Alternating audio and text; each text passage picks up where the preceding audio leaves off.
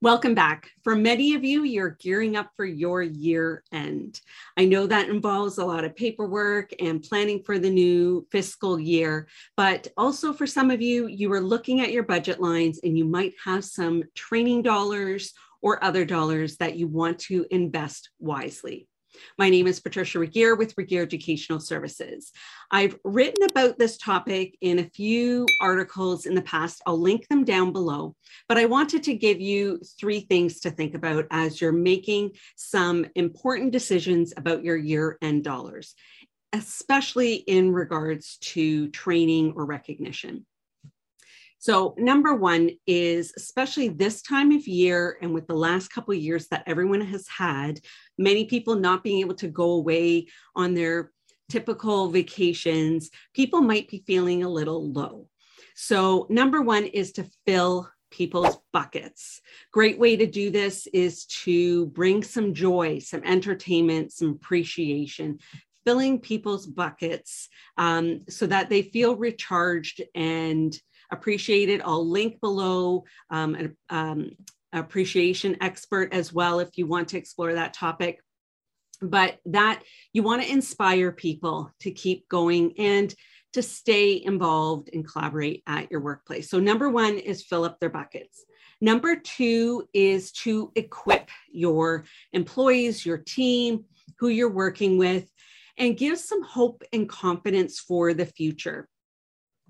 Future transitions, future context, increased skills, that knowledge needed to continue to shift online for training and meetings, and then eventually to shift into that hybrid context. So whether you are running your workplace professional development, learning and training online and with some people in person or meetings, or you have always had the challenge of people coming from many different places, it's an opportunity then to be able to come together online, but some people might be together in person.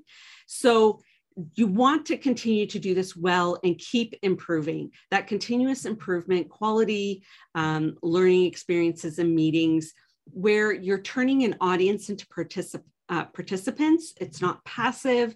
So invest in experts, consultants, workshops, trainers that focus on that.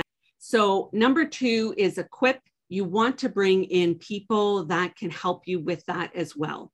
And they can be people that also inspire, just giving that confidence of continuing.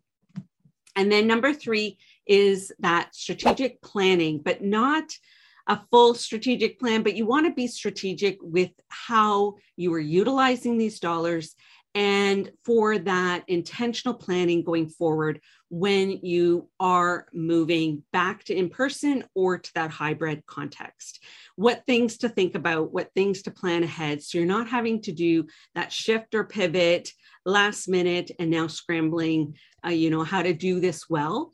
So now is a great opportunity if you are looking at your year-end dollars, think about 3 different ways you might want to use those dollars to fill up buckets, recharge people, to equip them. So some knowledge-based focus and for some planning to be strategic, even when you're learning for what is next so that people are involved and it's a collaborative process.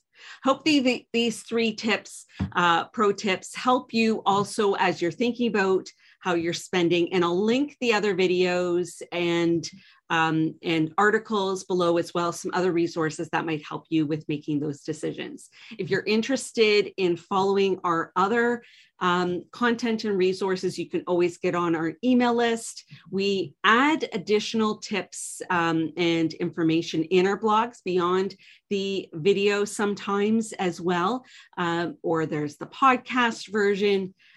So we want to also give you information the way you like to receive it and how it can best serve you. So I'll link all the other opportunities to connect with information and resources below as well, because we're all about helping support online facilitators and leaders and speakers to shift their audience and turn them into participants with engagement and connection. Thanks for checking this out. My name is Patricia Regier.